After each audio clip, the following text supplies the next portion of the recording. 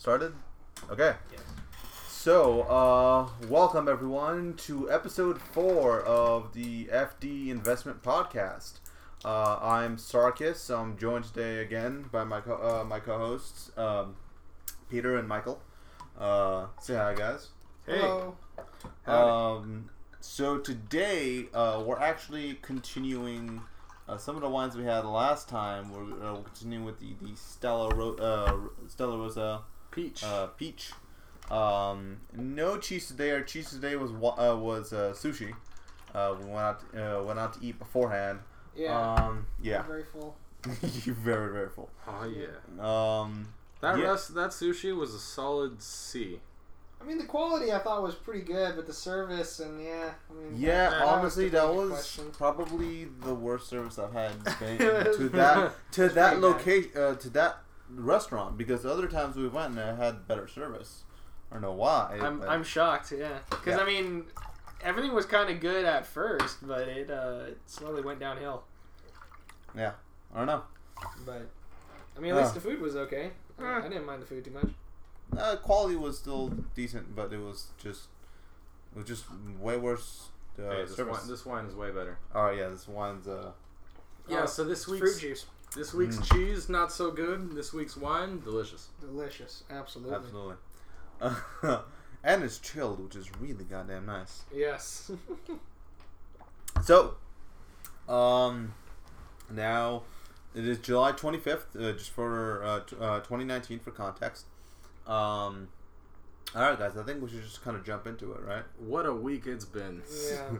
I mean, just given our conversations we've had in our chat, I mean, it just goes to show how much has happened since our last podcast. A lot of different changes. Today alone, a lot has happened. A lot has happened. So I actually want to discuss something. It's not really anything that happened. It's more something where like people came out and admitted something. And this is about what I discussed previously. Is that do you recall AMD's price cuts just before Nvidia? Also, just after Nvidia also did their price cuts, and then they launched their graphic card lineup, and it was like this like super competitive thing, right? Yeah.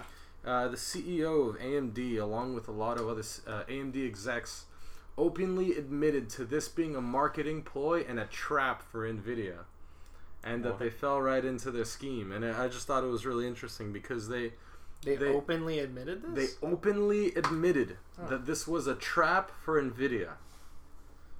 And I thought that was amazing. I laughed when I first started seeing these articles popping up everywhere saying that the execs openly admitted to this kind of it's not even scheming or behavior. It's just like fair competition, but it's like a really clever kind of you think you're better than me, and then they step right up to the plate and say, yeah, I think I'm better than you, and they're like, well, you're not, and you know, sucker punch them right in the face.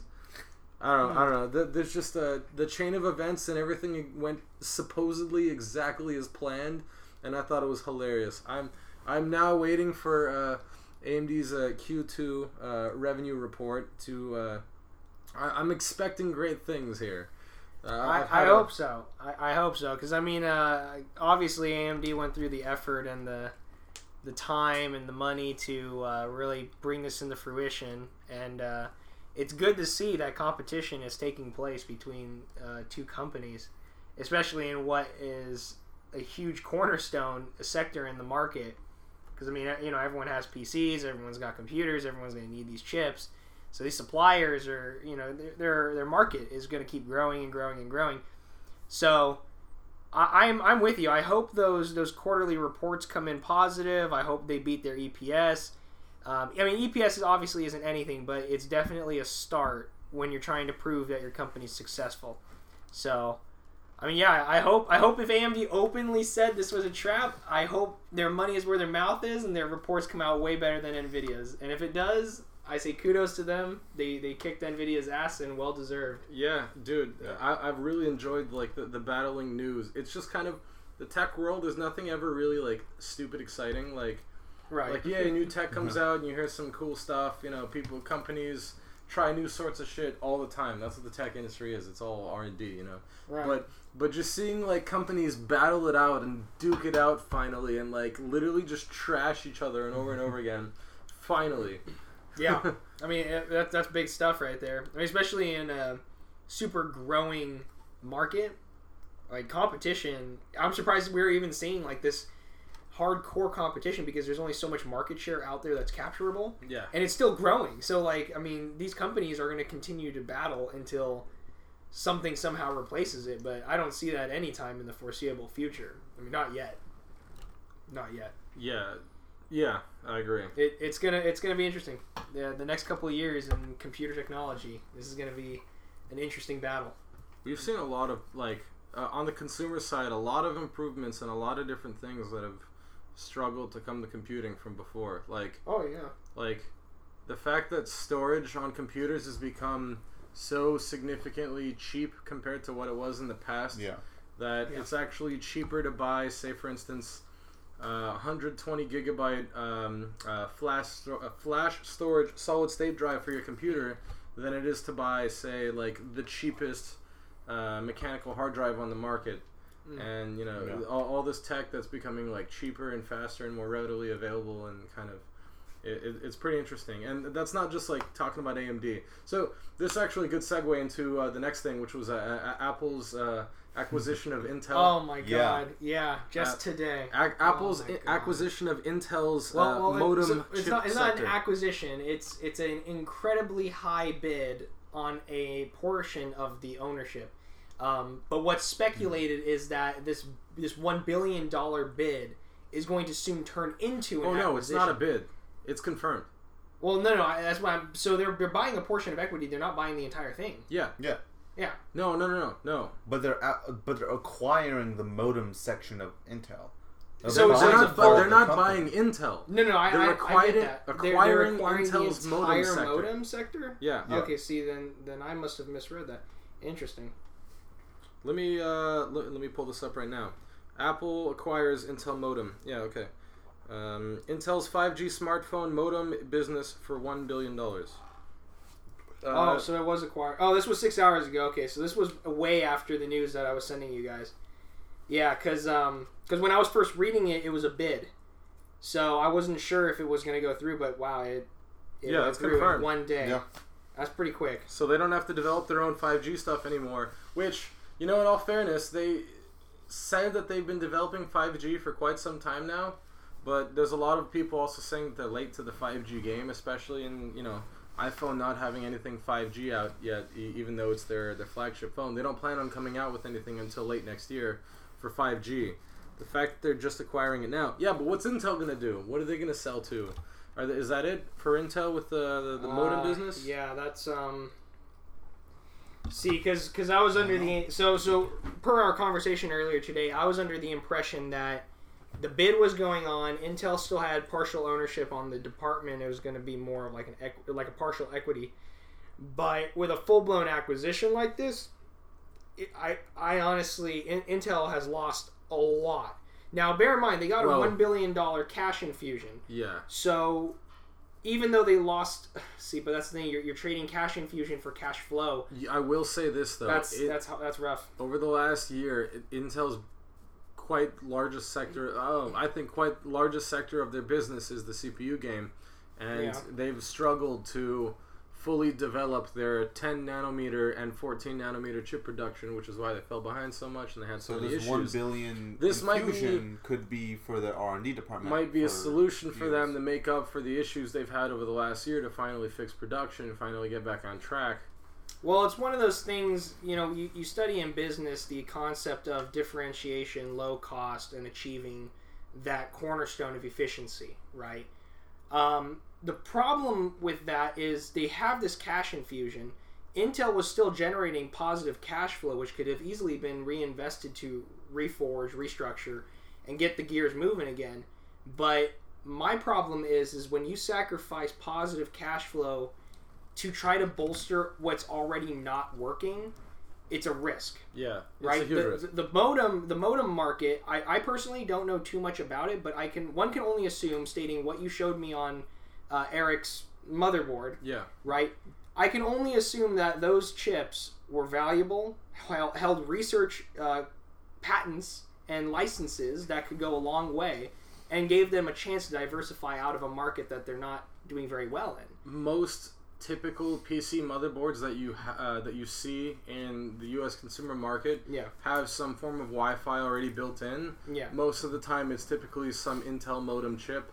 And on that motherboard, actually, it's the new 802.11ax standard, which is called Wi-Fi 6. And it's pretty damn fast, but like, if Apple's taking over this entire sector, it's no longer going to be Intel soon. It's going to be someone else. And that's pretty scary because, I mean, Intel, like you said, is already having difficulties in the CPU market. Assuming that they somehow pull off a restructure and rebranding and remarketing of their chips after they can fix the fallback with the $1 billion infusion, they still lost a hefty chunk of what could be future tech and future market growth. So get this. That's a big loss. They're losing on cash flow, but after hours, their company's valuation in the stock market increased by almost 6%. Well, of course it did. It's because their liquidable assets literally like quadrupled. Liquidated. Yeah, like you got a shit ton out of it. And also bear in mind, Apple still pays a premium. So that $1 billion was to acquire plus more. So their stock price would go up, but I would also gamble if we look at long-term value, Intel might see a foreseeable decrease. I don't think it's going to be a depression or anything major, but it's going to be a very gradual dip over time. And the only reason I say that is because if they have to restructure their CPU market, there's going to be disruptions in the business process change. So if you have disruptions going on already in a sector that you're struggling in, that's just more fuel to a fire that's already burning under your butt. And the problem is that at some point, you're going to have to reach for a pail of water and put it out. And in this case, Intel's hoping that the restructuring and the fixes will create that pail of water for them. And whereas if they kept the modem, the modem department and the whole industry chain there, they would at least have a positive cash flow to make up for some foreseeable losses while restructuring. The only difference would be is the lack of capital to restructure. But again, this just brings the question: what was Intel doing if the market was not doing well? Why were they not already in the process of restructuring? Well, why did it have to come to this? You know, this was a big buy. This is a big buy. Big buy. So from Apple's side, they're looking to essentially create their own path into the 5G era of iPhones and mobile computing in general.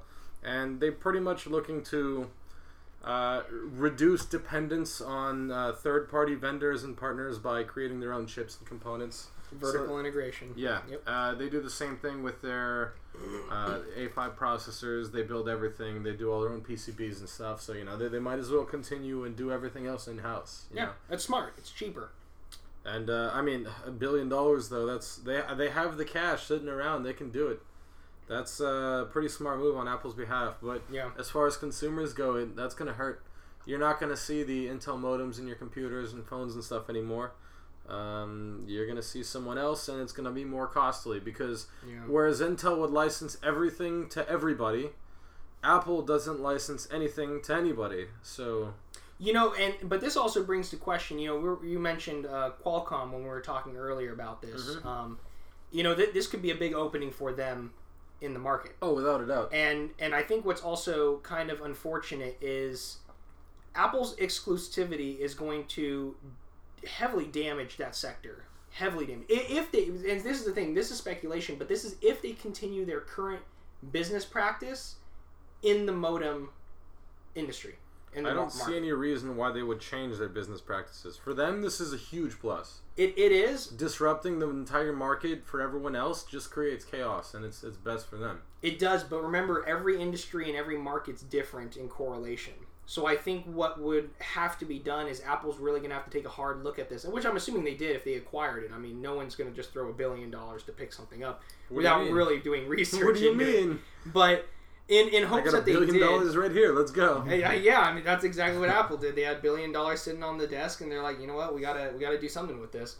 But I would assume that they did their research. I would assume that they understand that market is heavily created upon Qualcomm and Intel's growth of patenting the license out, creating partnerships, and helping other consumers obtain their products, rather than go the exclusive route.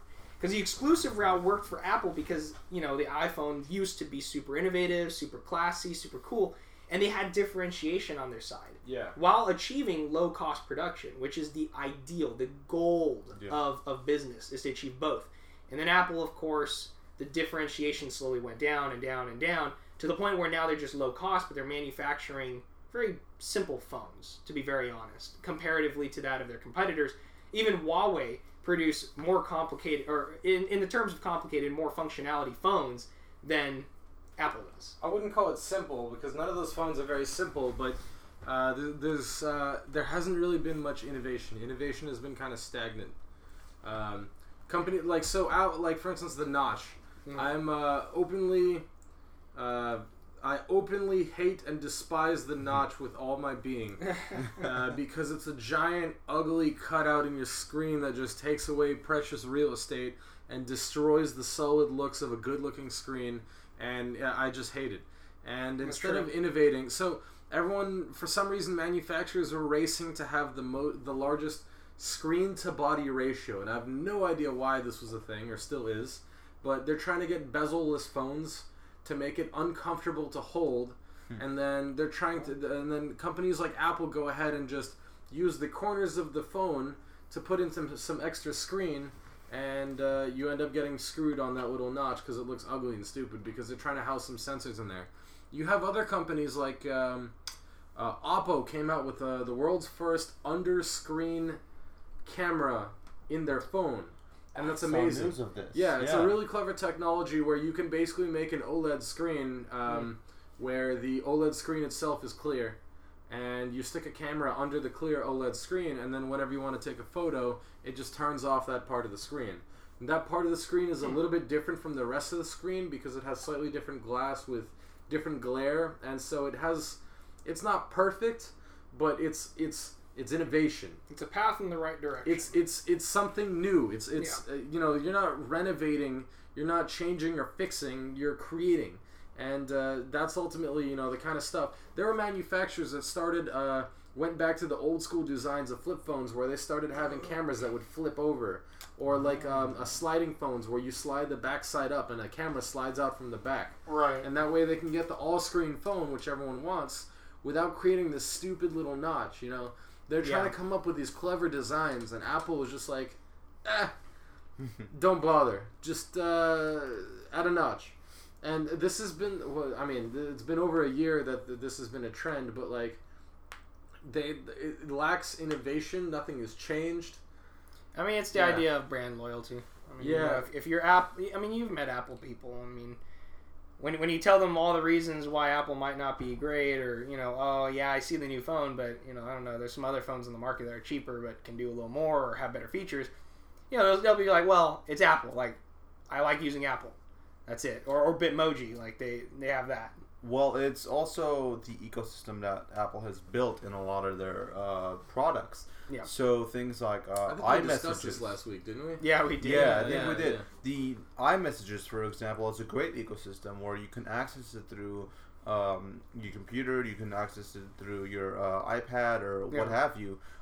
And you can also send larger file formats as well through that. Yeah. So unlike regular text messages, like I can't text you Android to Android like a large video file typically. Right. You can easily do that with Apple, with the iPhone. That's true. And once you get people accustomed and used to these ecosystem, it becomes a lot harder for them to switch.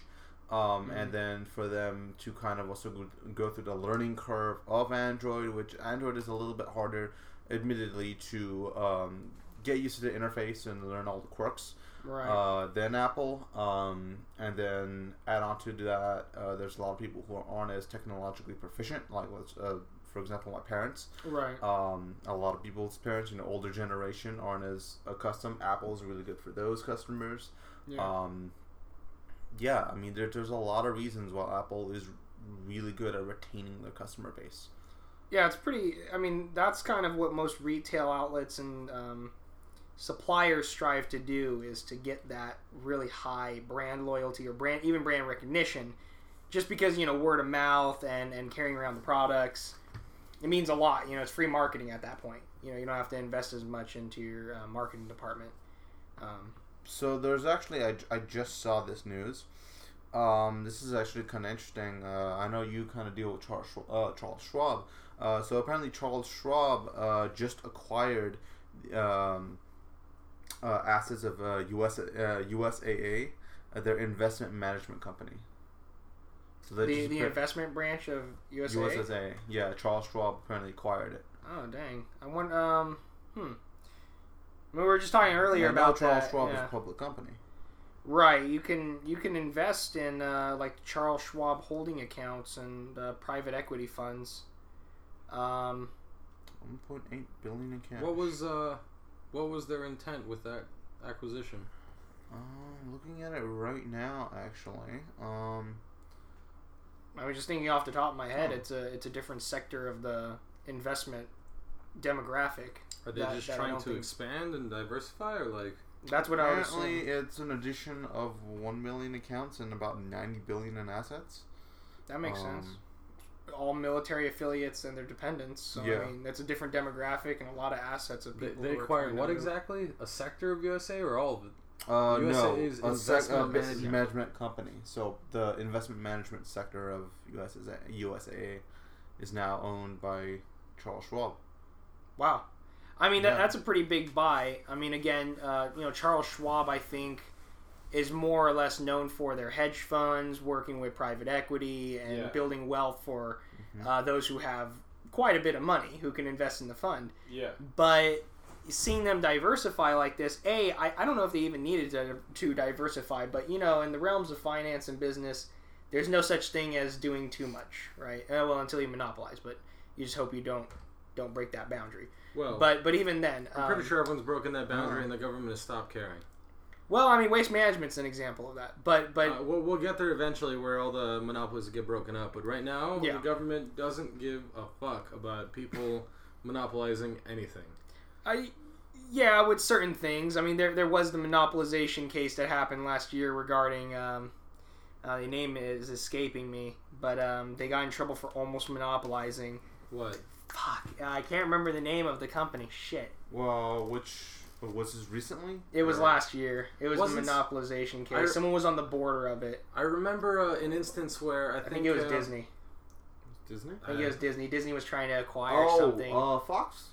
Was it? No, because that went. No, they've already acquired Fox. That went through. No, but I know that was. Wasn't there an instance where I think Sprint was trying to acquire T-Mobile? And they didn't let that pass because of monopolization. Yeah, I think that might have been it. It was like couple billion, or it was like more than couple billion. It was a huge acquisition going to go down. Yeah. Well, because last year there was like 3 or 4 accounts of the SEC stepping in because of possible monopolization or insider trading. Yeah, but I mean, I digress with the monopolization. For Charles Schwab to acquire USAA like this, all those accounts that they get, now they're introducing a whole new section of the market, a new demographic that they can appeal to, which would be military families, their dependents, and any type of banking investment services that they provide. So I mean, good on Charles Schwab. I mean, that's a smart move. I think diversify, get out there and get more capital, get more money for those funds and investments. Actually, I looked up just now the acquisition between Sprint and T-Mobile, and something different popped up. It says that the cable service provider Dish Network agreed to buy assets to help close T-Mobile's and Sprint's merger. Dish is supposed to acquire assets for around $5 billion, paying $1.5 billion for Sprint's prepaid mobile brand, Boost, and $3.5 billion to T-Mobile's Spectrum licenses. The company is set to pay $6 billion for the assets. Wow, this is recent too. This is yesterday. This article. Wow, that's news to me. I hadn't seen anything like this. Yeah, I didn't. So, well, I mean, it can't be right now because I mean, what's it? T-Mobile owns Sprint, I believe, right now. No. Yeah. They're separate companies. No. They had a merger. Yeah, that didn't go through. No. I believe it's through now. You sure? Yeah. Yeah, I believe it is. Yeah, the T-Mobile and Sprint merger. I think T-Mobile was the captor. Because the SEC prevented that from happening. I remember there being like a lot of issues with monopoly and there was a lot of issues, but I remember it. I remember that it did inevitably go through, and that there was a full acquisition.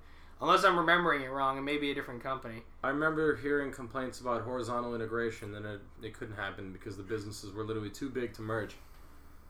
I mean, that makes sense. Maybe I don't know. Maybe something else happened. That's crazy, actually. That's insane. Well, what would I mean? I guess it does kind of make sense because it's part of their. They have lots of shit. Why is the name skipping me? What, assets? No, the tech. Dish, basically, Dish is a satellite company. They need the network. They need to, it's all the same tech, whether it's spread to a TV or a phone. Yeah, it's mostly the same technology. Yeah, right. For Dish, that's a pretty solid buy, but that's $6 billion right there. Holy shit. Before I forget, there was one thing that I definitely wanted to talk about, which I was sending in the chat earlier today, which was Dunkin' Donuts is now doing a partnership with Beyond Meat. Yeah. Oh man. And boy, oh boy, like I've been saying since we first been talking about BYND, they're gonna keep winning because of these partnerships. No matter what, they're going to keep winning. So it's a huge. rolling stone or snowball that's just gonna get bigger and bigger. And even when competitors come in, BYND has the cornerstone right now. They have differentiation and, from what I've learned, low cost. It's not that expensive. They're getting good returns on the partnerships. They're getting good cuts. They're making back for the R&D that they spent timeless days and years into developing. They're finally making a good return. And I mean, the current stock valuation, I do question. I don't know if it should be that high right now, but given the amount of partnerships that they're opening, the new accounts that they're starting, it's making sense. And they have the intent. I believe it's the CEO. I believe I read this around a month ago. He stated that they do intend to go really target the price point of meat, because right now it is in retail price it is more expensive than buying beef. But they are trying to match it, if not obviously beat the price of beef. So I mean, if they can do that, if they can win on a price point level, we're gonna see Beyond Meat, I think, fly off shelves. I mean, that's an amazing milestone to really strive for too, because historically speaking, when it comes to anything vegan, vegetarian, those typically are more expensive options, even if it's by $1, more expensive than your meat. So this is a problem I have with all that sort of stuff, is that whenever you see a label like GMO-free, gluten-free, vegan, vegetarian, I don't know, organic, it always comes with a price that's significantly more expensive than... It's a premium for a trend. It's always a premium. Yeah. There's always a premium with these labels. And Beyond Meat is that label. It's meatless. That's the label. It's vegan. It's vegetarian. Whatever it is. Yeah. I don't know what they make it out of, and I don't think they tell people. It's soy. It's a soy-based protein. Sure, but there will, in my opinion, there is always this premium on this product. I don't think you'll ever find this product actually cheaper or go down in price. Well, they might be able to make it cheaper for themselves, but I don't think you'll ever see their products become cheaper to the consumer. Well, that's true I'd say in all cases, with exception to BYND, and the reason for that is, if the CEO is openly saying, my goal is to make this cheaper than meat and to beat the meat price point, no CEO, I mean, like, let's take Elon Musk, for example, when he announced that he was going to sell his whole company, go private, and his stock can be worth $420, and then boom. Yeah. What happened? Everyone was like, "Oh, that's amazing," and the stock price surged, and oh my gosh, and then he gets sued by the SEC for artificially inflating his stock due to, quote unquote, insider trading. Only because they never hit the price target. Right. Now, see, knowing this, would another CEO make the exact same blunder in the exact same fashion, or would most CEOs kind of watch their tongue? I think, ideally, if they were smart, they would watch their tongue, because they witnessed Elon Musk literally, physically lose a portion of holdings in his company so that he could not maintain majority ownership.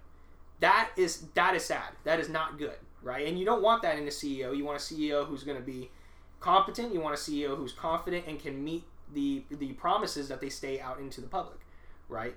And I think that's why BYND here is the only one that I've actually heard go public and say, hey, we're going to try to beat the meat price label. Unlike other vegan, vegetarian, or whatever options, their goal isn't to beat the price point. Their goal is to feed off the trend. So I think that's why this is a different scenario. Because although they do meet the labels that you've described, they're the only ones who are openly venturing to defeat the price points from meat. And I mean, rationally speaking, from a consumer standpoint, that's great.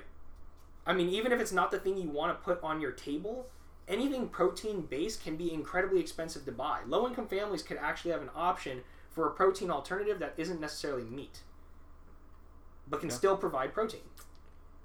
It's a great idea. I'm not going to deny that. A lot of people like it. It's a healthy alternative to meat. Like, there's a lot of good reasons why you would want to eat that. I've heard a lot of mixed reviews.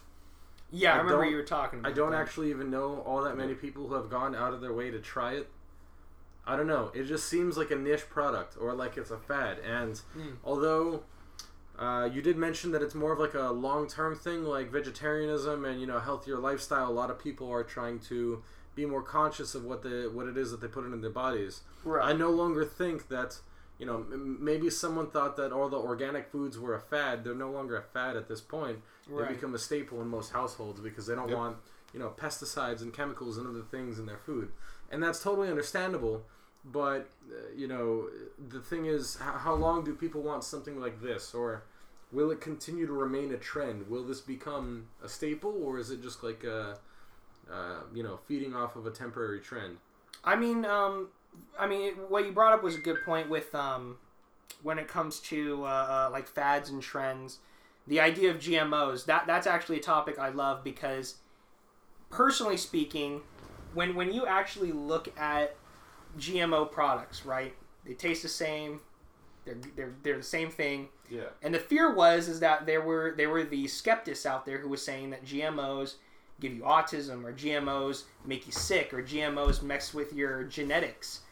And, obviously people who don't actually know what GMO is or how GMOs are made don't understand what it is and therefore just takes it for face value and fears it. And I think that's where we got that trend of, oh my God, I don't want GMO anymore, I want organic. It was feeding off of more of a health-based trend where it was a fear, right? A fear existed there. And I think that's why GMO-free stuff became so big and people wanted organic, is because they were kind of in this weird world where they thought GMOs were horrible. And for those of you listening, if you do believe GMOs are bad for you, I implore you to go out and actually do your own research and really learn what these do. GMOs are modified genetically, right? Your genetic scheme cannot change.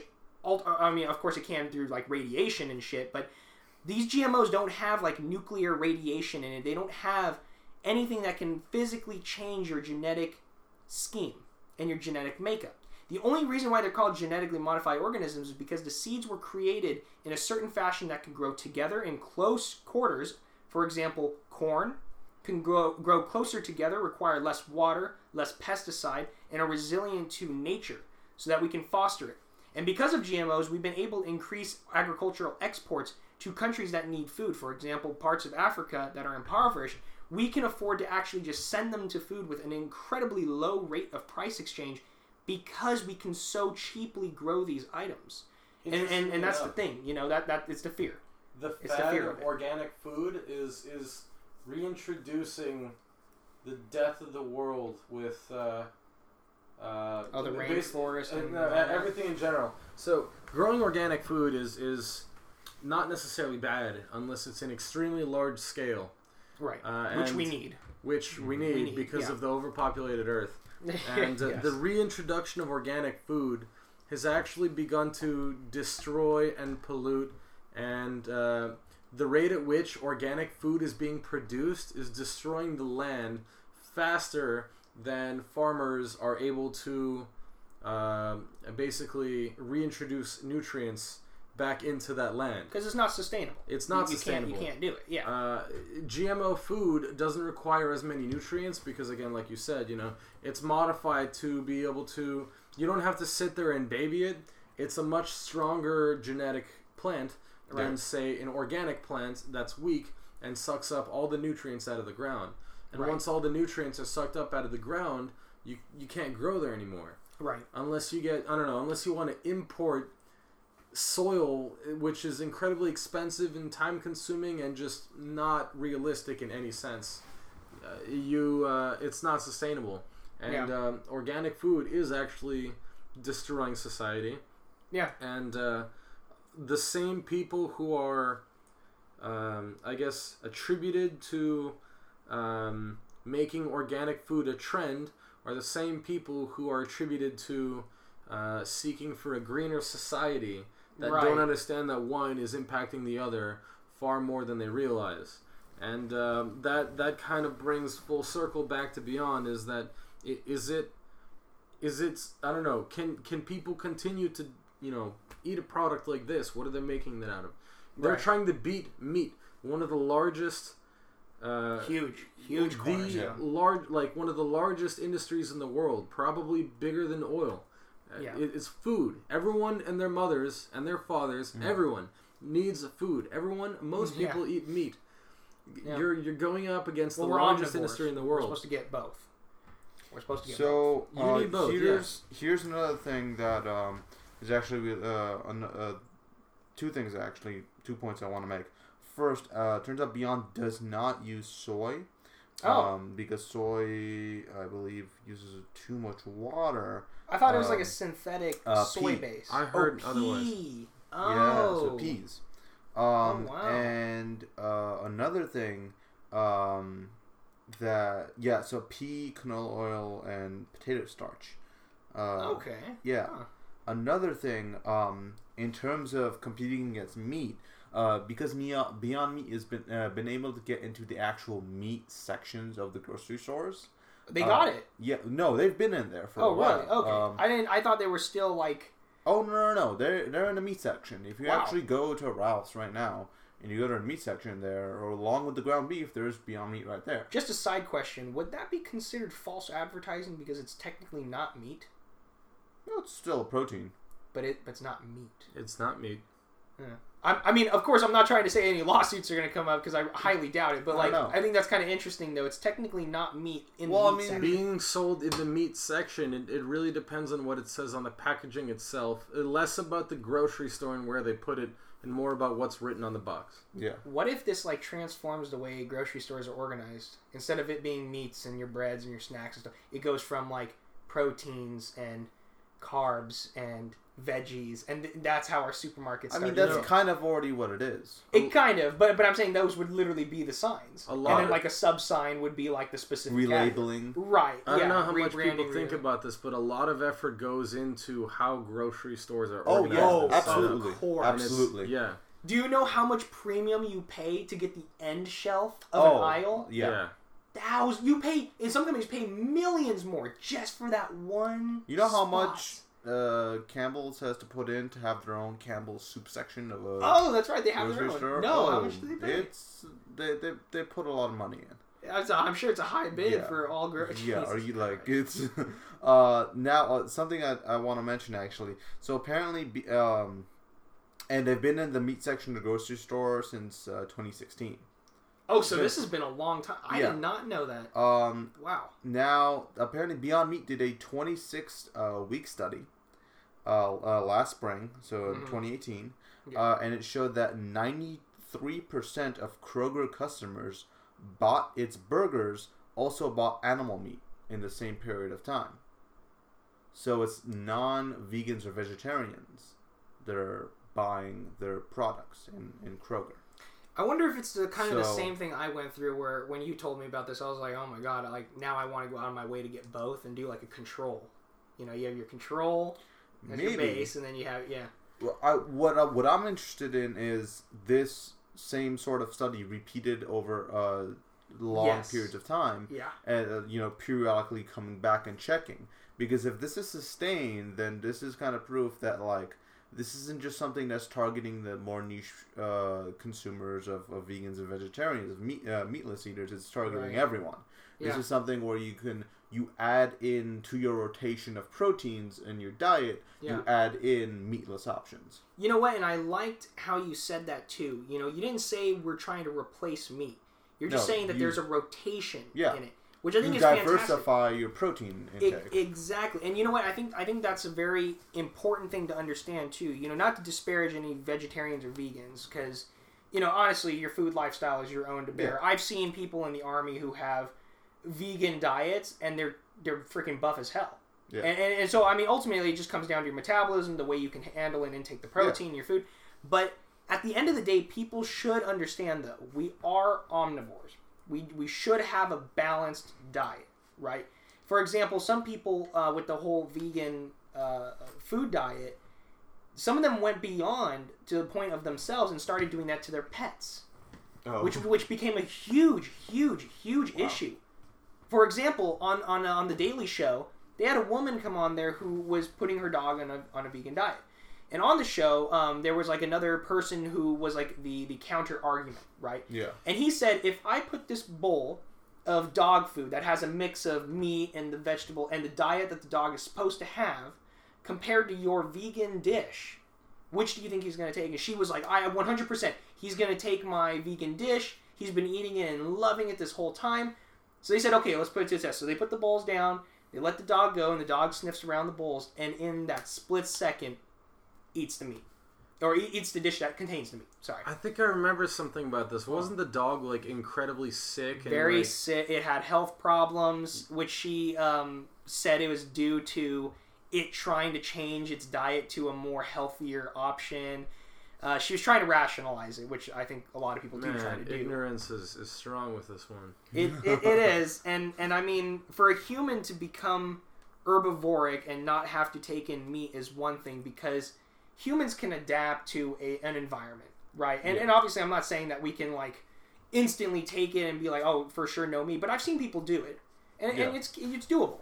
And you won't die. We can make our own choices. We can stop when we want to. Yeah, but like, for example, if you take a carnivore animal into your house, like a dog, which I would argue is slightly omnivore, because I mean they do eat some berries and stuff that we mix into their diets, but even then, mostly carnivores, because they do come from a canine species, you shouldn't force them into a vegan diet. It's they also healthy. Don't have any sort of choice, and they can't stop when they want to. Yeah, and if anything, I feel very sorry for the animal, because the animal, again, like you said, has no choice. So just has to eat it. Back to the financial aspect of things. I'm looking at the last couple. Looking at Beyond, I'm looking at their quarterly reports over the last couple quarters, and even though the revenue has increased significantly compared to Q1 of 2018, where revenue was around 14 million. We're looking at Q1 of 2019 at around 40 million, and they continue to hemorrhage consistently the same amount. Q1 of 2019, they reported a loss of about, it shows $6 or $7 million there. Same thing in Q4 last year, Q3, Q1. They're all continuously, negative. And so, which one's negative, you're saying? Earnings. The earnings? Yeah. And from what I'm finding, this is just a brief overlook. The average price targets are significantly below the current price, which is hugely overvalued. I think one thing to take note of, though, so be it as it may that they are, I mean, I'm looking at it right now, yeah, they are definitely expanding the revenue, but it looks like their cash flow is still negative. But be it as it may be, their debt is pretty low. Their current debt ratio is a 4.21. So even if they're hemorrhaging, they are covering their debt phenomenally. Okay, most businesses struggle to hit a 1.0, which means that they can cover all their debt in one go, full liquid. But if BYND were to go liquid right now, they would profit 3.21 of what they're currently holding, and then of course 1.0 goes to pay for the debt. So I mean, even if that is the case, even if they're hemorrhaging, they have so much money to really hemorrhage through.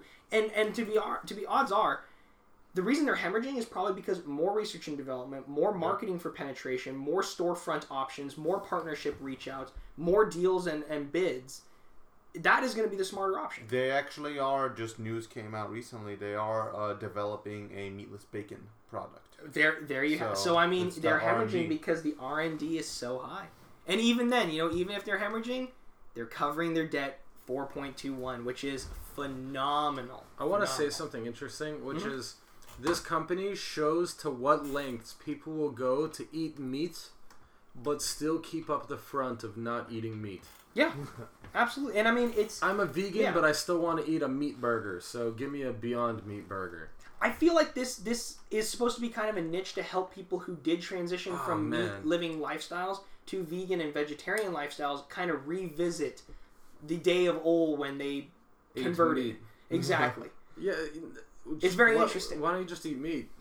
Well, it's one of those things like moral hazard and the idea of ethics. People have different weights, so some people... For example, I have a coworker who's very ingrained to the idea of she does not like the concept of killing animals for food. I'm mentally face-palming really hard right now. Well, I mean, I guess I can kind of understand because for me, I get it. I guess it's rough if you see a documentary and you see a bunch of animals getting butchered. I mean, it's not like you're going, yeah, that's fantastic. Like, obviously, you're sitting there like, okay, that kind of sucks. For me personally, I'm like, it kind of sucks, but we got to do what we got to do to get meat.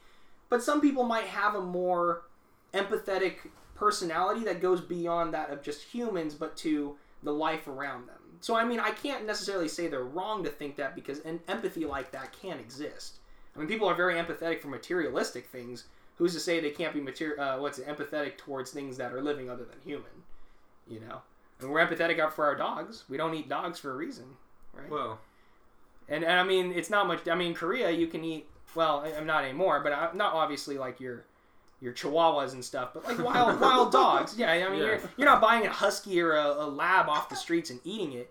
You're you're getting like a feral wolf or something. But even then, at the end of the day, I get it. You empathize and I get the empathy, but I mean, I don't know. It's like it's just the natural order of things. Like you need meat to survive in general.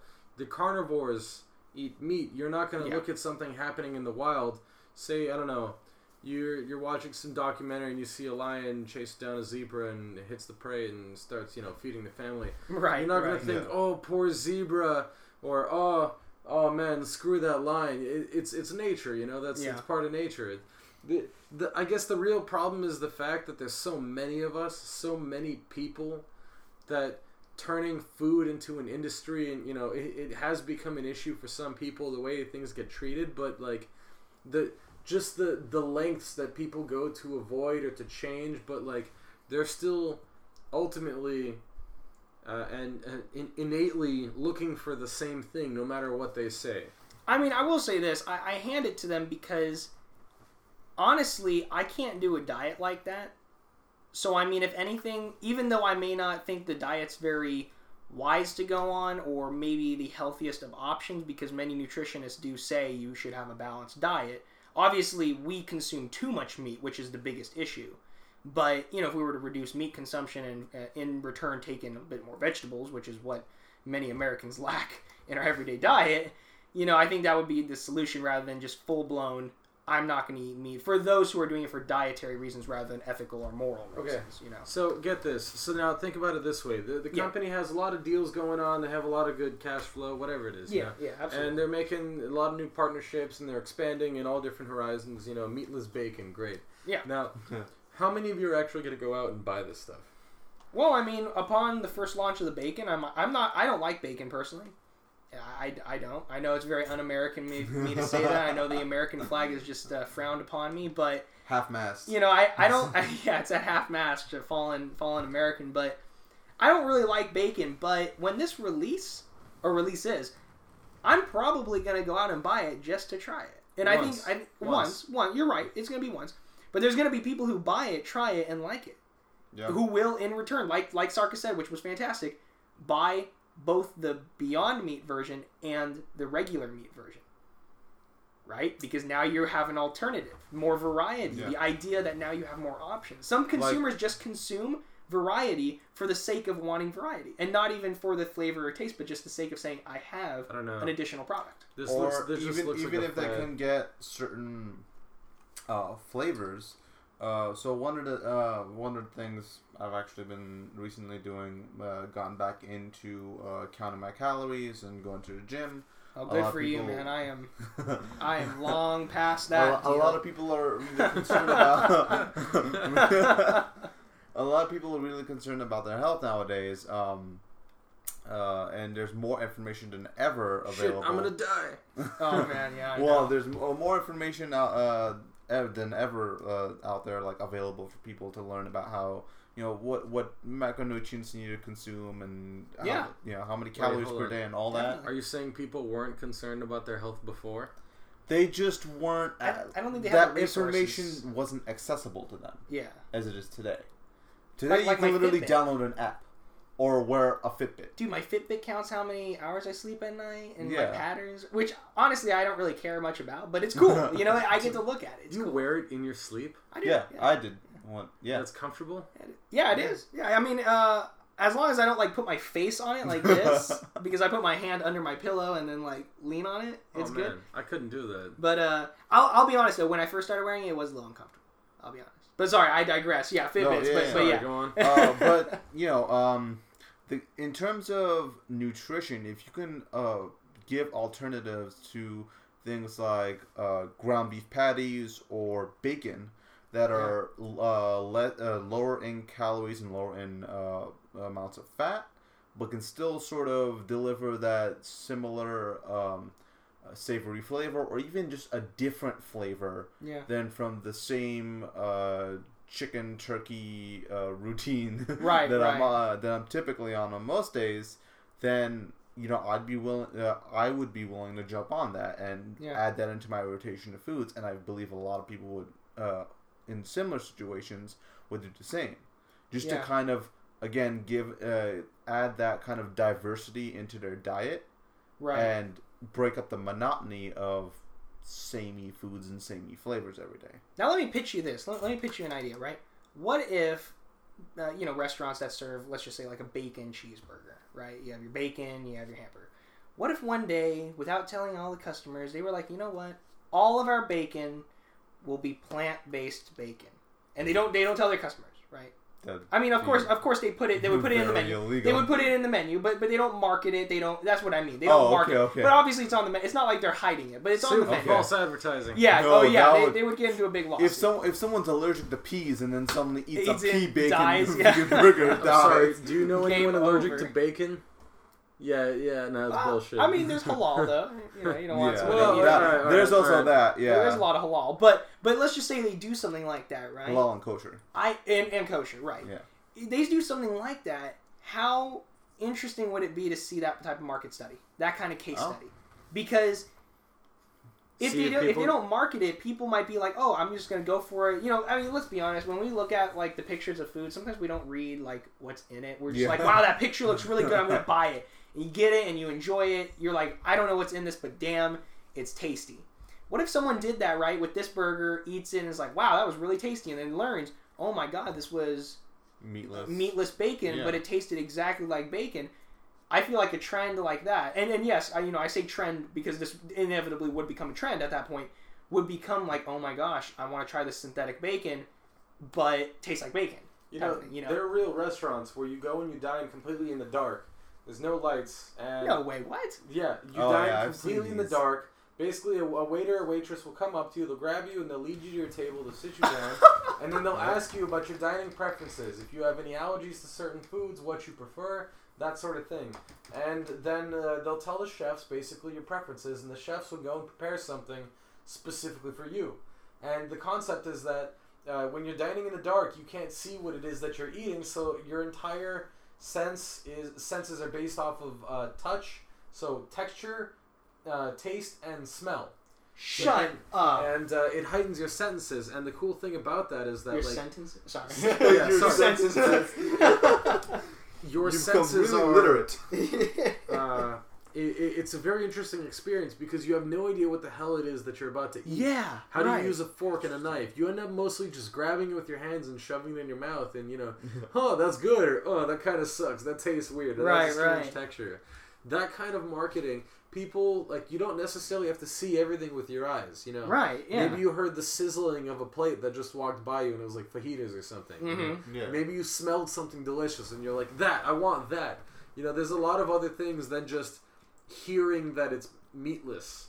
I want to know that it's good texture too. I want to know that it, actually tastes good. Right. I heard they make it with really bizarre vegetables like jackfruit or something. I don't even know what the heck goes into this stuff. Pea-based, sure, but they're not giving you the entire formula. They're not going to do that. That's like their company You're secret. right. You're right. It's like asking what's inside of Coca-Cola. They're not going to give you the recipe. Right. They don't want you to replicate it. They don't want new competitors. And Unless you're McDonald's. That dude, I feel like anyone can. Well, then That's a different story. Coca-Cola makes a specialized version for McDonald's. They do. Yeah. What? They do. Yeah. They create a specialized syrup that is only used in McDonald's. Shut up! No, what? Yeah, that's why. What is different about it? They just say it's Don't different. Don't know. It's just different. $10 says this is just a marketing scheme between Coke and McDonald's. Taste it. Open it. Taste it. It tastes different. You've literally tasted drank the it difference. next to a Coca-Cola bottle, and they're different. It's different. Well, so first of all, the Coke that you get out of a fountain is already different from the Coke you get out of a bottle. And that's already different from the Coke you get out of a can. And that's also different from the Coke you get out of the glass bottles. The plastic bottles... Well, the glass has sugar. It's real sugar, isn't it? The glass ones, here we call them Mexican Cokes because they're made in Mexico because they're made with cane sugar instead of corn syrup. Yeah. Yes. That's a different story. But the plastic bottles are supposedly slightly different from the metal cans just because of the way that it's stored. So they alter the formula ever so slightly so that it's stored at, optimum, it keeps its taste But the inside of the can is plastic lined. It's not the same from my understanding, it's not the same plastic that's used in bottles. It's true, yeah. It's like a thinner, meshier plastic. I don't exactly know how it's different or what it is, but it's just like a thin lining. Ultimately, it's a little bit different. It is.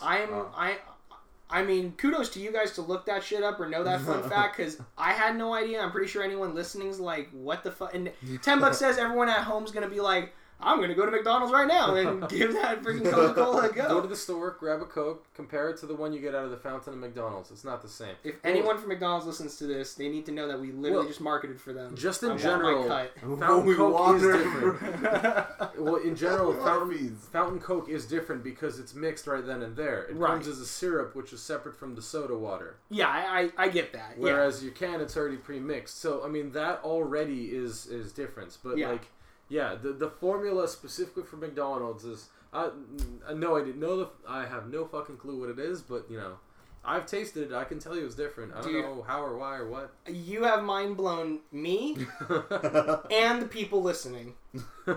Okay, I am honestly sitting here like, what the fuck? I am very, very tempted. I have to drive home after this. I'm very tempted to go down the street, drive through McDonald's to just get a small freaking Coke and just to tire it. It's too bad McDonald's doesn't have Beyond Meat burgers, and you'd stop and grab one of those too, right? That's true. Yeah. You're right. I tried it at Carl's Jr. It was good, but maybe it was fantastic. I also tried Del Taco's Beyond Meat tacos. Those were also good. I could hardly tell. The only way you could tell is the texture is a little different. Like when for me, I chew it, I swallow, and then I chew it like kind of on my front teeth. Yeah. Just to kind of feel the texture because it was a new meat. I wanted to see how it would react. It does have a bit of like this odd chew and like a very, very, very, very fine graininess, which I feel like probably comes from the peas or whatever beans and shit they mix. Other than that, though, if you weren't like consciously thinking about it and you ate it and you had no idea it was Beyond Meat, you would not be able to tell the difference. Yeah, I tried out Beyond Meat at home. I went to Ralph's and bought it and grilled it at home. While the texture, again, I did find that same thing with a kind of grittiness. Yeah. And the texture wasn't quite there. The flavor, while not exactly meaty, did have a very savory flavor, which I had not experienced in any sort of veggie burger or any sort of veggie patty or anything like that in any sort of comparison. Yeah. It had that specific savory meat quality that was really quite interesting and different from anything I've had. You know what? There should be a special next week, or sorry, in 2 weeks. We need to get Peter a Del Taco, and yes. the meatless taco, or the plant-based taco, Blind test. and blind test. Yes. You want to blind test? Should we do this in the episode next Oh, week? absolutely. Oh, I want to. that would be I want amazing. to. I'd be down. You know what? Ooh, Let's okay. let's give it a try. But you know what? Hold on. Let's be double blinds. Let's make this double blind. Grab a burger and then a regular one and just And then make me guess. we can send someone else to get it and drop it off and unwrap it for us, Ooh. and none of us will know, and we're gonna watch you. We have no idea. That way, our facial reactions don't have you change your mind or something like that. So we won't even know. It'll be double blind. We gotta set this up. This is amazing. Count me in. Let's do it. All right. So next episode, everyone. This is what we're gonna do. I have a question. I'm not sure if I actually talked about it here or not. Did you know that at Jack in the Box, their tacos aren't meat? What? It's only partially meat, correct? No. No? There's no meat in the tacos at Jack in the Box. What? You are about to honestly ruin. So it's not like You're about Taco to Bell. ruin They Yeah, don't it's advertise them as beef tacos. They just sell them as tacos. It's soy.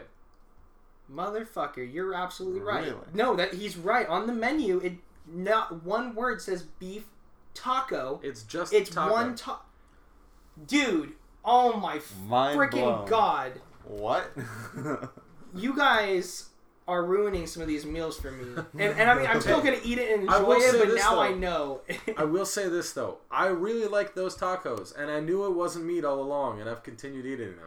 I have no problem with soy. That's fine. It tastes exactly like meat. It does taste very meaty, actually. That's not Beyond Meat, though. It's Jack in the Box's soy, whatever. So it's not like Taco Bell where it's some meat and then filler. It's just soy completely. I it's feel not like it's partially meat, no. I Wow. feel like at some point it's probably because they get all this like beef flavoring that like enhances the soy, and you're like, wow, this tastes like beef, and I have no idea. And then you just mind blow me today, and I'm like, wow, I've been eating soy this whole time. Maybe I shouldn't have told you. Just bring the tacos Yeah. along as a palate cleanser. Double God. blind. That's not meat either. Exactly. Jeez. See, you know what? Now we're gonna have like food here, and then you guys are gonna be like, "Oh, that's not me," and I'm gonna be freaking shitting my pants because I have no idea. Next week on Financial Decapitation, what cheese are we eating today? That's not cheese anymore. Oh my god! I swear to God, if you guys ever bring vegan cheese with our wine, I will personally smack you across the face. I have had it once, and it is the most revolting thing. I'm sorry if anyone out there actually likes it. But it is honestly, disgusting. From what I understand, they make it a lot from nuts. Correct? That's probably why I like peanuts. I like those. But dude, the texture is off. It tastes like someone got my standard Kraft freaking cheddar cheese, threw it on the floor, stepped on it a couple times, spit in it, pissed on it, mixed it up, rebranded it, and was like, here you go. Enjoy. It was really great. I'm not even over it. It was really a just distasteful flavor in my mouth. It was awful. Wow. I do not encourage you to try it. Actually, I do in front of me so I can watch you. It's disgusting. Vomit and projectile vomit everywhere. Yeah. It is really gross. And again, I don't want to insult anyone listening, but that's just me. I had it and it just was not delicious. Yeah, I 110% agree. Have you had it or it's weird, right? It's awful. Oh god, it just taste. I cannot stress it enough. The taste. If you're lactose intolerant and you still want cheese and you have to deal with that, I'm sorry. Take a lactose pill, man. Yeah. Honestly, like I'm slightly lactose intolerant and I eat cheese and I'm like, you know what? This is gonna kill me later. But damn, this is good. That's all I say. Like, damn, this is good. It ruins my intestines. I'm on the toilet for freaking 3 hours dying. But you know what? I'm like, damn, that was some good cheese I had and I am happy. You know, like, I would never replace my cheese with vegan cheese or an alternative. I swear to God, I would never. Now, there is also something else that I kind of want to talk about, or at least kind of mention to the group. A stock that, I mean, we are an IPO kind of just madness. Yeah. We talked about that in like episode 1 and 2. Yeah. So a company that I've personally used this app before.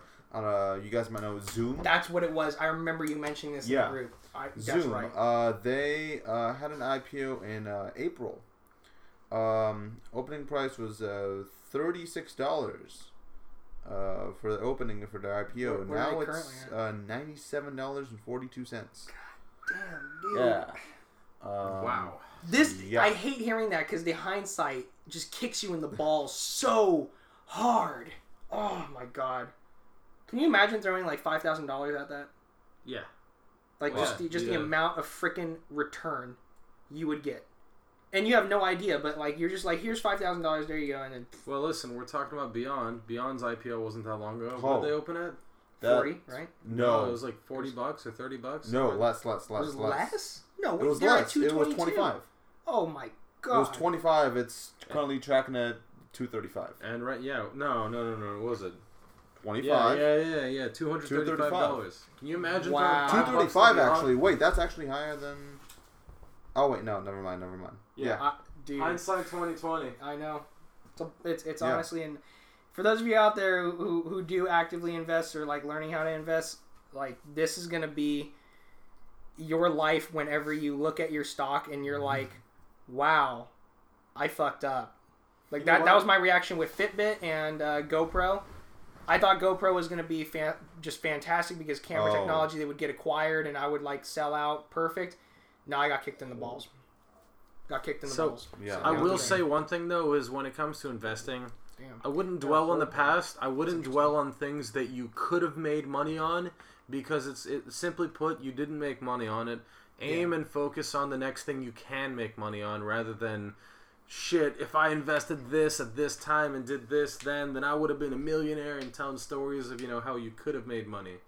It's a waste of time and it's wasted effort. I wouldn't. It's a mind killer to constantly dwell on like, I could have made this move and that, and I could have made money here. It really is. Yeah. It hurts you mentally, and you eventually give up. You're like, shit, I keep missing all the good scores. This is my key cornerstone advice for anyone.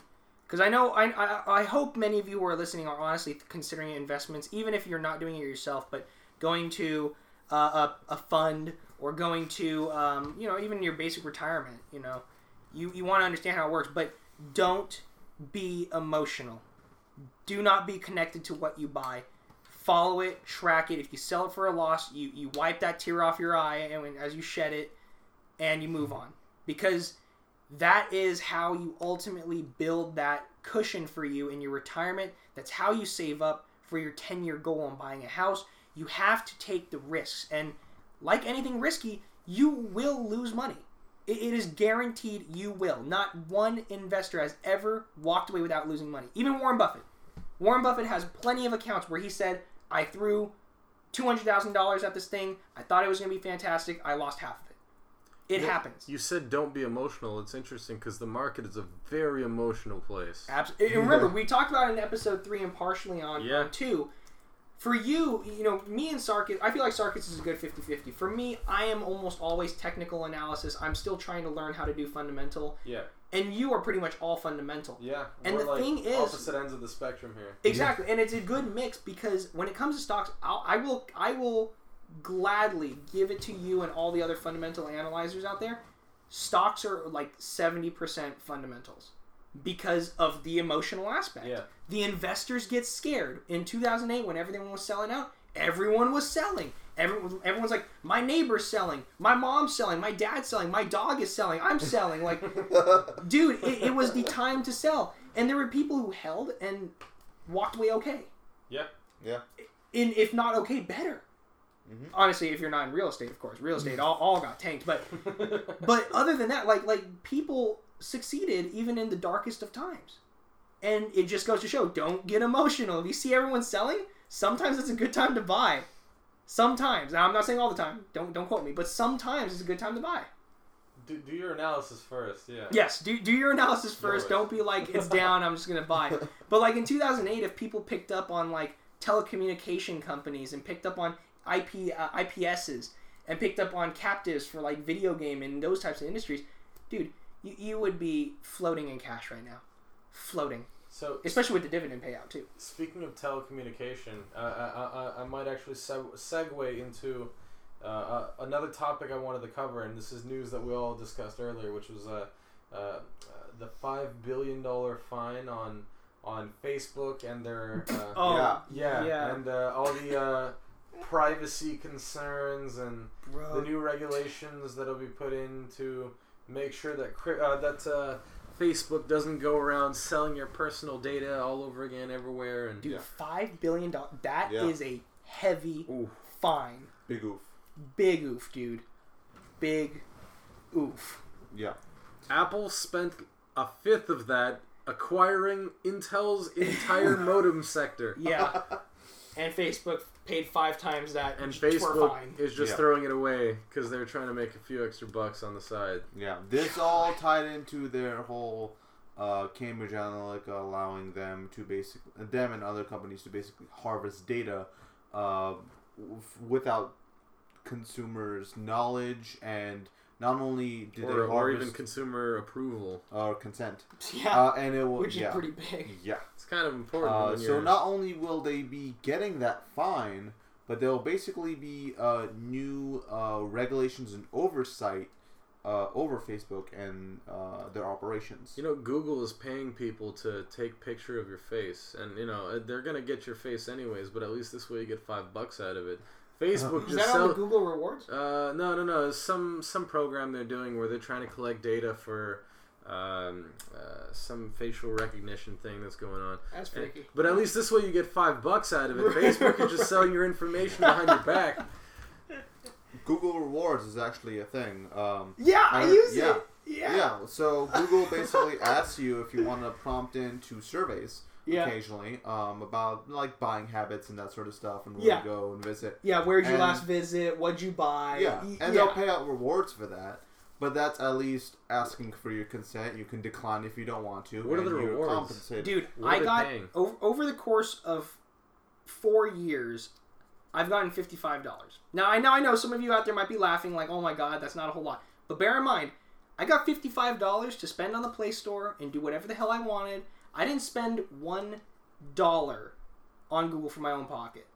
I only used my rewards. And you know what? They can get that information regardless too. If you're using a Samsung phone that has Google and you're logged in, you have your location on, Google knows where you are. They're already collecting your data as it is. Yeah, you might as well get the 10 cents. I've been using this for about a month and a half so far. What? Was that when I told you about it?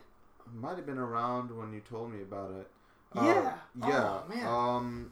A month and a half, and I've gone $5.65. Damn. Which, yeah, a lot of people are like, oh, that's $5 in a month, whatever. But that's like, use that in the Google Play Store. Basically, I just don't need to use any sort of credit card for the Play Store. Anytime I want to buy any sort of premium app or whatever, I can just use my rewards. I use them for in-game purchases. Same.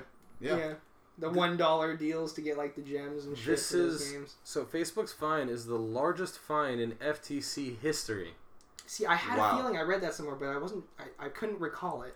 And yet it's still only about a month's worth of revenue of Facebook. Well, I mean, they are everywhere, so yeah, that's no surprise. That's no small feat to accomplish and get fined something of that magnitude. What's their DSCR though? Let me look into it.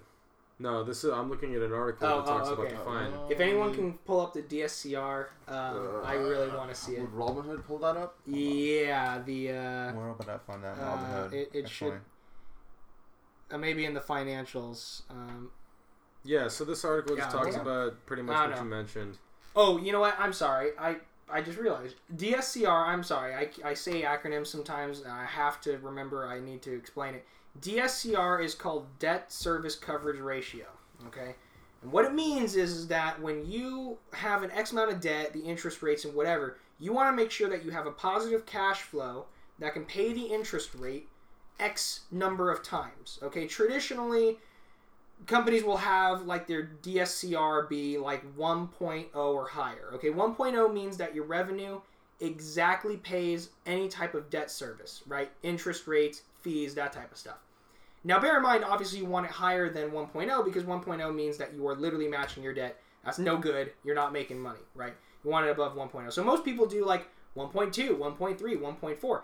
That way, you cover your debt and you retain earnings for the next cycle, just in case you want to perform or the event you want to, in the event that you want to reinvest. So that's what DSCR is, and that's what we were talking about a little earlier when I was talking about their debt coverage of BYND, Beyond Meat. They were at 4.21, which means their entire asset liquidable amount can beat that debt 4.21 times. Right? So their DSCR per cycle is probably pretty high because they have a lot of retained earnings. Either that or they just have high capitalization that's sitting around. Now, also bear in mind a 4.21 is not necessarily good because it shows that they're retaining earnings that aren't necessarily cycling. But at the same time, it does show that they're conscious of the debt that they hold, which I feel safe about. Because most companies are at like 0.68. Yeah. Which is fucking dangerous because then you get a 2008 scenario and then they're like, well, if you're not a preferred stockholder, you're not getting shit. Catastrophe. Have fun. So do you mind if I read a small section of this article here? Yeah, go ahead. So this is from CNN talking about the Facebook's fine, and so this is a direct quote. I'm just going to read it directly. The settlement resolves a formal complaint by the FTC alleging that Facebook used deceptive disclosures and settings that eroded user privacy, violating a prior agreement Facebook signed with the Commission in 2012. Facebook also broke the law the FTC alleged by misusing phone numbers attained for account security purposes to also target advertisements to its users. That's why I get all the fucking phone calls. And the company allegedly deceived tens of millions of users by implying that a facial recognition feature on the service had not been enabled by default when in fact it had. Yeah, it's $5 billion is justified, but that's insane. You know what? I'll say this. Okay, I'll say this. Fantastic that they're getting fined by the government and the government's going to get a free $5 billion that they're going to like fucking waste on bullshit. That's great. That'll you know what though? This is my question. Am I going to get a tax break from this? Oh, hell no. Am I going to get some? Because you know what? They broke all these laws. Absolutely. You're 100% correct. They wronged me. Okay? They wronged me. They wronged you. They wronged you. Where's our cut? There is no The government's restitution. collecting. There is no restitution. The only is that the agreement in the signing? It just says they pay $5 billion. They're paying it to the government, and the government's never going to trickle down. I wonder if we can get like a legal group or something like fucking going for them. This is a criminal case. If you want, you can possibly try and get on board and make a case that would, I don't know, ask for restitution, where you play the role of no. It's not a civil case. It's a criminal case because this is. Well, you could make it civil for some things. Not the law breaking offenses, but for the information sector dispenses. I think in a case like this, it would be a criminal case where you're playing the victim trying to get restitution. I mean, you can do that in civil. I did that in civil court. Like criminal, you have to be charged with a criminal crime. I'm saying, like, what if you sued them? What are the damages here? There has to be damages. Dude, you can always exasperate it. Like, oh my god, I got all these phone calls and you ate up my data. I had to pay more for that shit. You wasted my minutes. I got that for you. Here's $50. Oh no, lawyers are gonna go for way more. It's not worth that than lawyer fees. Good luck, man. I mean, the lawyers can always get more though. You always hear about cases that are very minute, and you end up paying thousands of dollars all because the lawyer said that you had like psychological damage or long-term effect. Dude, I mean, if you get the right lawyers, you get the right payout. But I guess I'm with you. Yeah, you're right. We'd be suing for pennies at this point. I mean, considering how many people it affected, I don't think we would, even if they were to dispense that $5 billion as like a tax payout, how would they distinguish who gets it and dispensing amount among the amount of people affected? I mean, billions of people use Facebook. Most of Americans have it. It would be like, rough calculation, $15 a person or some shit like that. Like, that's really not. Yeah, I guess that's true. I just noticed something really interesting about this article is that somewhere closer to the end, it closes with Facebook's stock was down slightly. That's an understatement. It just goes to show that even your most basic news outlets, right, will mention a little bit about stocks, right? So it shows, hey, everyone listening, right? This is relative. No. This is all relative. The key word I'm mentioning there is slightly. Oh, but there's going to be long-term damages. There'll be for sure. This is just a short-term effect. I would bet in maybe the coming months we'll see nice roller coaster effects. Well, so they're basically brushing off a $5 billion fine as a slight loss. Well, I mean, for them it might be slight, but I feel like it also garners investor worry and skepticism. Now you have investors in the pool who are like, yeah, you know, this might not end well. Hey, didn't 2 episodes we say to short Facebook? Or no, I mean, we're talking Netflix. We're talking Netflix. No. Either episode 1 or episode 2. I said something about shorting Facebook. You might have. I remember saying I wasn't long on Facebook. Yeah, I'm still on board for shorting Facebook. I was on board with I not still buying. think that Facebook, when the era of consolidations and mergers ends and we start breaking up companies, Facebook is definitely going to be one of the companies on the chopping block. Yeah. I feel it will be broken up in the future. Well, Facebook is definitely the face of that because they're doing so poorly. Because they've expanded into so many different things that they're struggling to do any one thing correctly or well. You have companies like Amazon that are doing everything very well, and no one really wants to break them up just yet. But everyone is complaining about Facebook, who's, you know, selling your privacy and leaving your passwords in plain text files on a computer somewhere connected to the internet, not really securing it or encrypting it. Everyone's worried about Facebook. No one's worried about Amazon.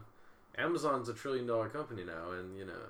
Oh, they hit the mark? Not quite. I think they hit the mark quite some time ago, and then it dipped just below, and it's kind of still below. But I mean, it's roughly at a trillion, give or take $20 billion. And but I mean, no one is going around saying they got to break up Amazon. Is anyone really complaining about Amazon's prices, Amazon Basics, Amazon Grocery, Amazon's amazing delivery, or Amazon's cloud service, which is like paying for 70% of the rest? Like, I think that's literally what was it called? ACS or something like that. Literally, it's paying for or subsidizing like 70% of the other businesses because most of Amazon's businesses are losing money, and their cloud services make so much money at such a huge profit that they can afford to just hemorrhage money in most of the industries that they're venturing into.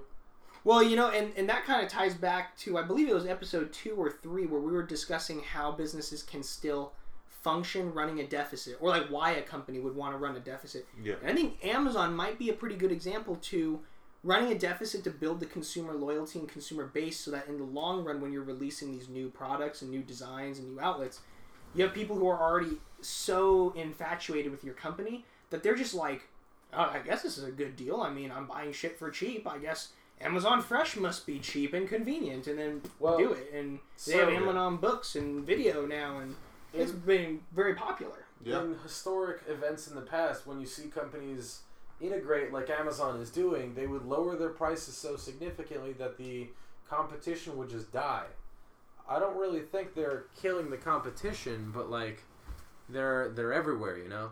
It's crazy to see how far they've expanded. They're not, I wouldn't call them, you know, I wouldn't compare it to say steel companies in Rockefeller from back in the 1800s, but you know, it's like it's not a far off comparison to see how they've integrated. Like it's the way that they're pushing the market though is not sort of driving prices so low and selling everything for free. They're not giving stuff away.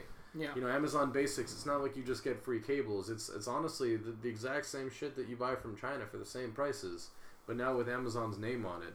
So, is this the same thing where you're going to see prices down the line increase and skyrocket and because they've built brand trust, or are they actually just trying to genuinely compete? With Amazon, I don't think so, because they're at this point they've become such a high wholesale / resale. I mean, retail distributor. It wouldn't make sense for them to do that at this point. I mean, they're so deeply ingrained into many people and business lifestyle that for them to do that and risk completely destroying that ecosystem they built, I just don't think it's in their interest to do it. So what's stopping them from just raising their prices because of all the brand loyalty and trust that they've developed? Well, that's what I'm saying. I think it's because if they do so, they destroy the ecosystem they built. You know, it's kind of like if Apple... Really, though? I think so. I mean, we saw Netflix, right? Netflix was a cornerstone thing before Hulu, before Amazon Video, all this stuff. Netflix was a cornerstone, and when they remember before this price raise in the last year, they had another one. Remember they rose it by like maybe $3, $2. It was a small raise. Yeah. People flipped the fuck out and were threatening to completely leave, and people did. People started unsubscribing and getting out. Yeah, they lost a good amount of business. Yes, and they lowered the price. They thank goodness, regained their customers. But see that ecosystem, that environment you build and you harbor, even a $2 raise, people flip the fuck out. It's shocking, but yeah, $2 made that big of a difference to most people, and they lost a big chunk. And Amazon controls global distribution. I mean, imagine if they rose their price just an eensy bit. Dude, people would flip out. I mean, I have Prime. I'd flip out if Prime went up, because Prime's already pretty pricey. Yeah. Prime is about $12 a month. Or you buy annually. It's annually $120, but that comes out to like sorry. $10 a month. Something like that. It was called Amazon Web Services, or AWS. It's their Yes. cloud storage services, and it's pretty much stuff. No, that's used by a lot of companies. Yeah, it pays for everything. Jeez. Yeah, I mean, Amazon is just a huge, huge conglomerate. It just, they honestly have so much they can do. I just really, really pray and hope that they go in the right direction. I'm a believer in, like, investing in the sciences and techs. Amazon has a lot of it. They're innovating a lot of new ways to distribute things, but I really hope that they push forward. They continue that innovation. So that separates them, How come no one is pushing to break apart Amazon because of a company of this magnitude? They're not vertically integrated. They're no threat. So they're horizontally integrating, but they're not knocking competition down. So pretty much there's other distribution channels like Costco. Yeah, it's like I said, but even so. They're not that's the thing, like by definition they're not monopolistic. It's an oligopoly at most, because there's like maybe two other competitors, which would be like Costco and Sam's Club. Yeah. But even then those are very limited wholesalers, and they don't do like retail of like smaller items. Well, but the problem is Amazon does everything. They do. Literally everything. They do. From selling groceries to making tech to Kindles and the Fire, or selling tablets to the cloud storage and web services, to shipping products and delivering them and trying to do their own delivery and sending things to your house in a day, to but the thing investing in like drones and all this new tech, and like where does it stop? But the thing is, they haven't cornered and completely conquered a lot of those markets. Yeah, they may be delivering their own things, but I don't see them putting UPS out of business anytime soon. No. Same thing with, they might have gone into the grocery game store by acquiring Whole Foods, but they're not going to put Walmart out of business anytime soon. Hey man, is Amazon trying to start their own country? You know what? They probably could. Now that I'm thinking about it, Amazon has enough services and enough of everything that they could just be self-supportive. I mean, this is a little sidetracking, but if we do talk about like logistics, which does have a good topic related to finance. I mean, when you have strong logistics, you don't hemorrhage money because you're able to bring people and goods around quick. And at the end of the day, that's how you save money. Is you have people where they need, when they need to be, in the fastest way possible, and people can get their goods at the fastest way and the most convenient, so they can go home and consume those products quicker, right? I mean, let's think about LA logistics, okay? Because we live in LA. Bullshit, horrible infrastructure, okay? Oh, yeah. I'm stuck in traffic for 3 hours every time I go to Century City. 3 hours. All every my friends who don't live in LA always complain about people who live in LA. All they complain about is traffic. Yes. Oh, the LA traffic is so bad. It is. Yeah, it is. And that's the craziest thing. Think about how much the city loses because people are more on the road than they are out consuming or at their job workplace. Right? Yeah. That's a lot of hemorrhaging, and the city loses money. And that's the thing. You don't build good logistics. You don't build good distribution. You lose money. End of the sentence. End period. Done. I mean, we should also just start flying personal drones to work now. Dude, honestly, if we can stop using cars and Tesla's like, you know what? Enough with the wheels. Let's fly in the air.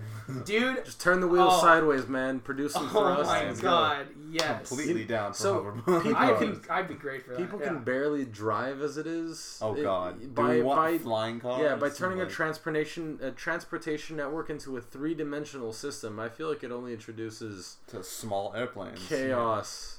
Yeah, everyone's just driving around like small bombs at that point. I don't know. Once you introduce a bit of automation to the system, to the flight, exactly. Yeah. and you reduce the amount of human control and human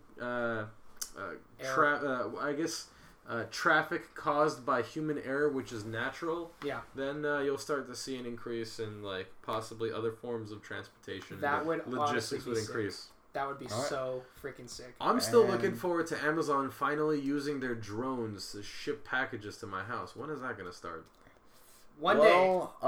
Whenever we get some of the regulations sorted out. out. There now. For drones flying over residentials. Regulation is well, it just might not be fiscally wise at this point with regulations, depending on what those regulations are. In 2012, I made it a point that I was adamant that I heard Pizza Hut and Domino's and Amazon, those 3 companies specifically, were dumping a lot of money into developing and have already set up an armada of drones so that they could deliver pizzas and goods via drone.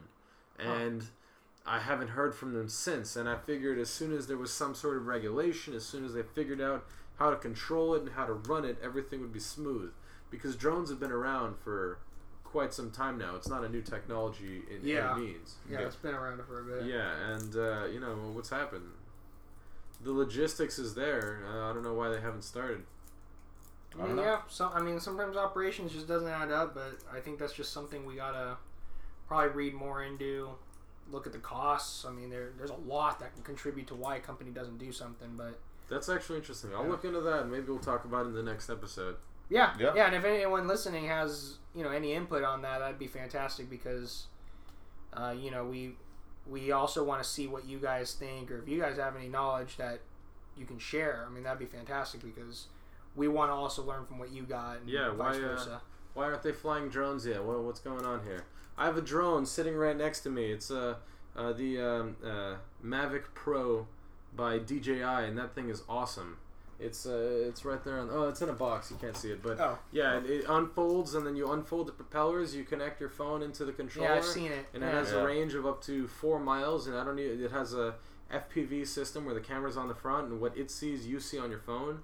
There's even goggles that track your head, and you throw it on, and it's like a VR system where when you tilt and move your head, the camera tracks, the goggles track, and the camera follows the movement of your head. So you look down, the camera looks down, but it continues to fly, so it's as if you're flying on board. I feel like you get a lot of motion sickness from something like that. No, because it's flight. It's not like you're personally moving around. No, I know, but the idea of being like so high up and you're looking down. No, not at all. It's like a captain piloting a plane, or I could even relate it to like using a flight simulator on your computer. I mean, you've seen those people who like walk the plank in VR and then they fucking like actually fall over.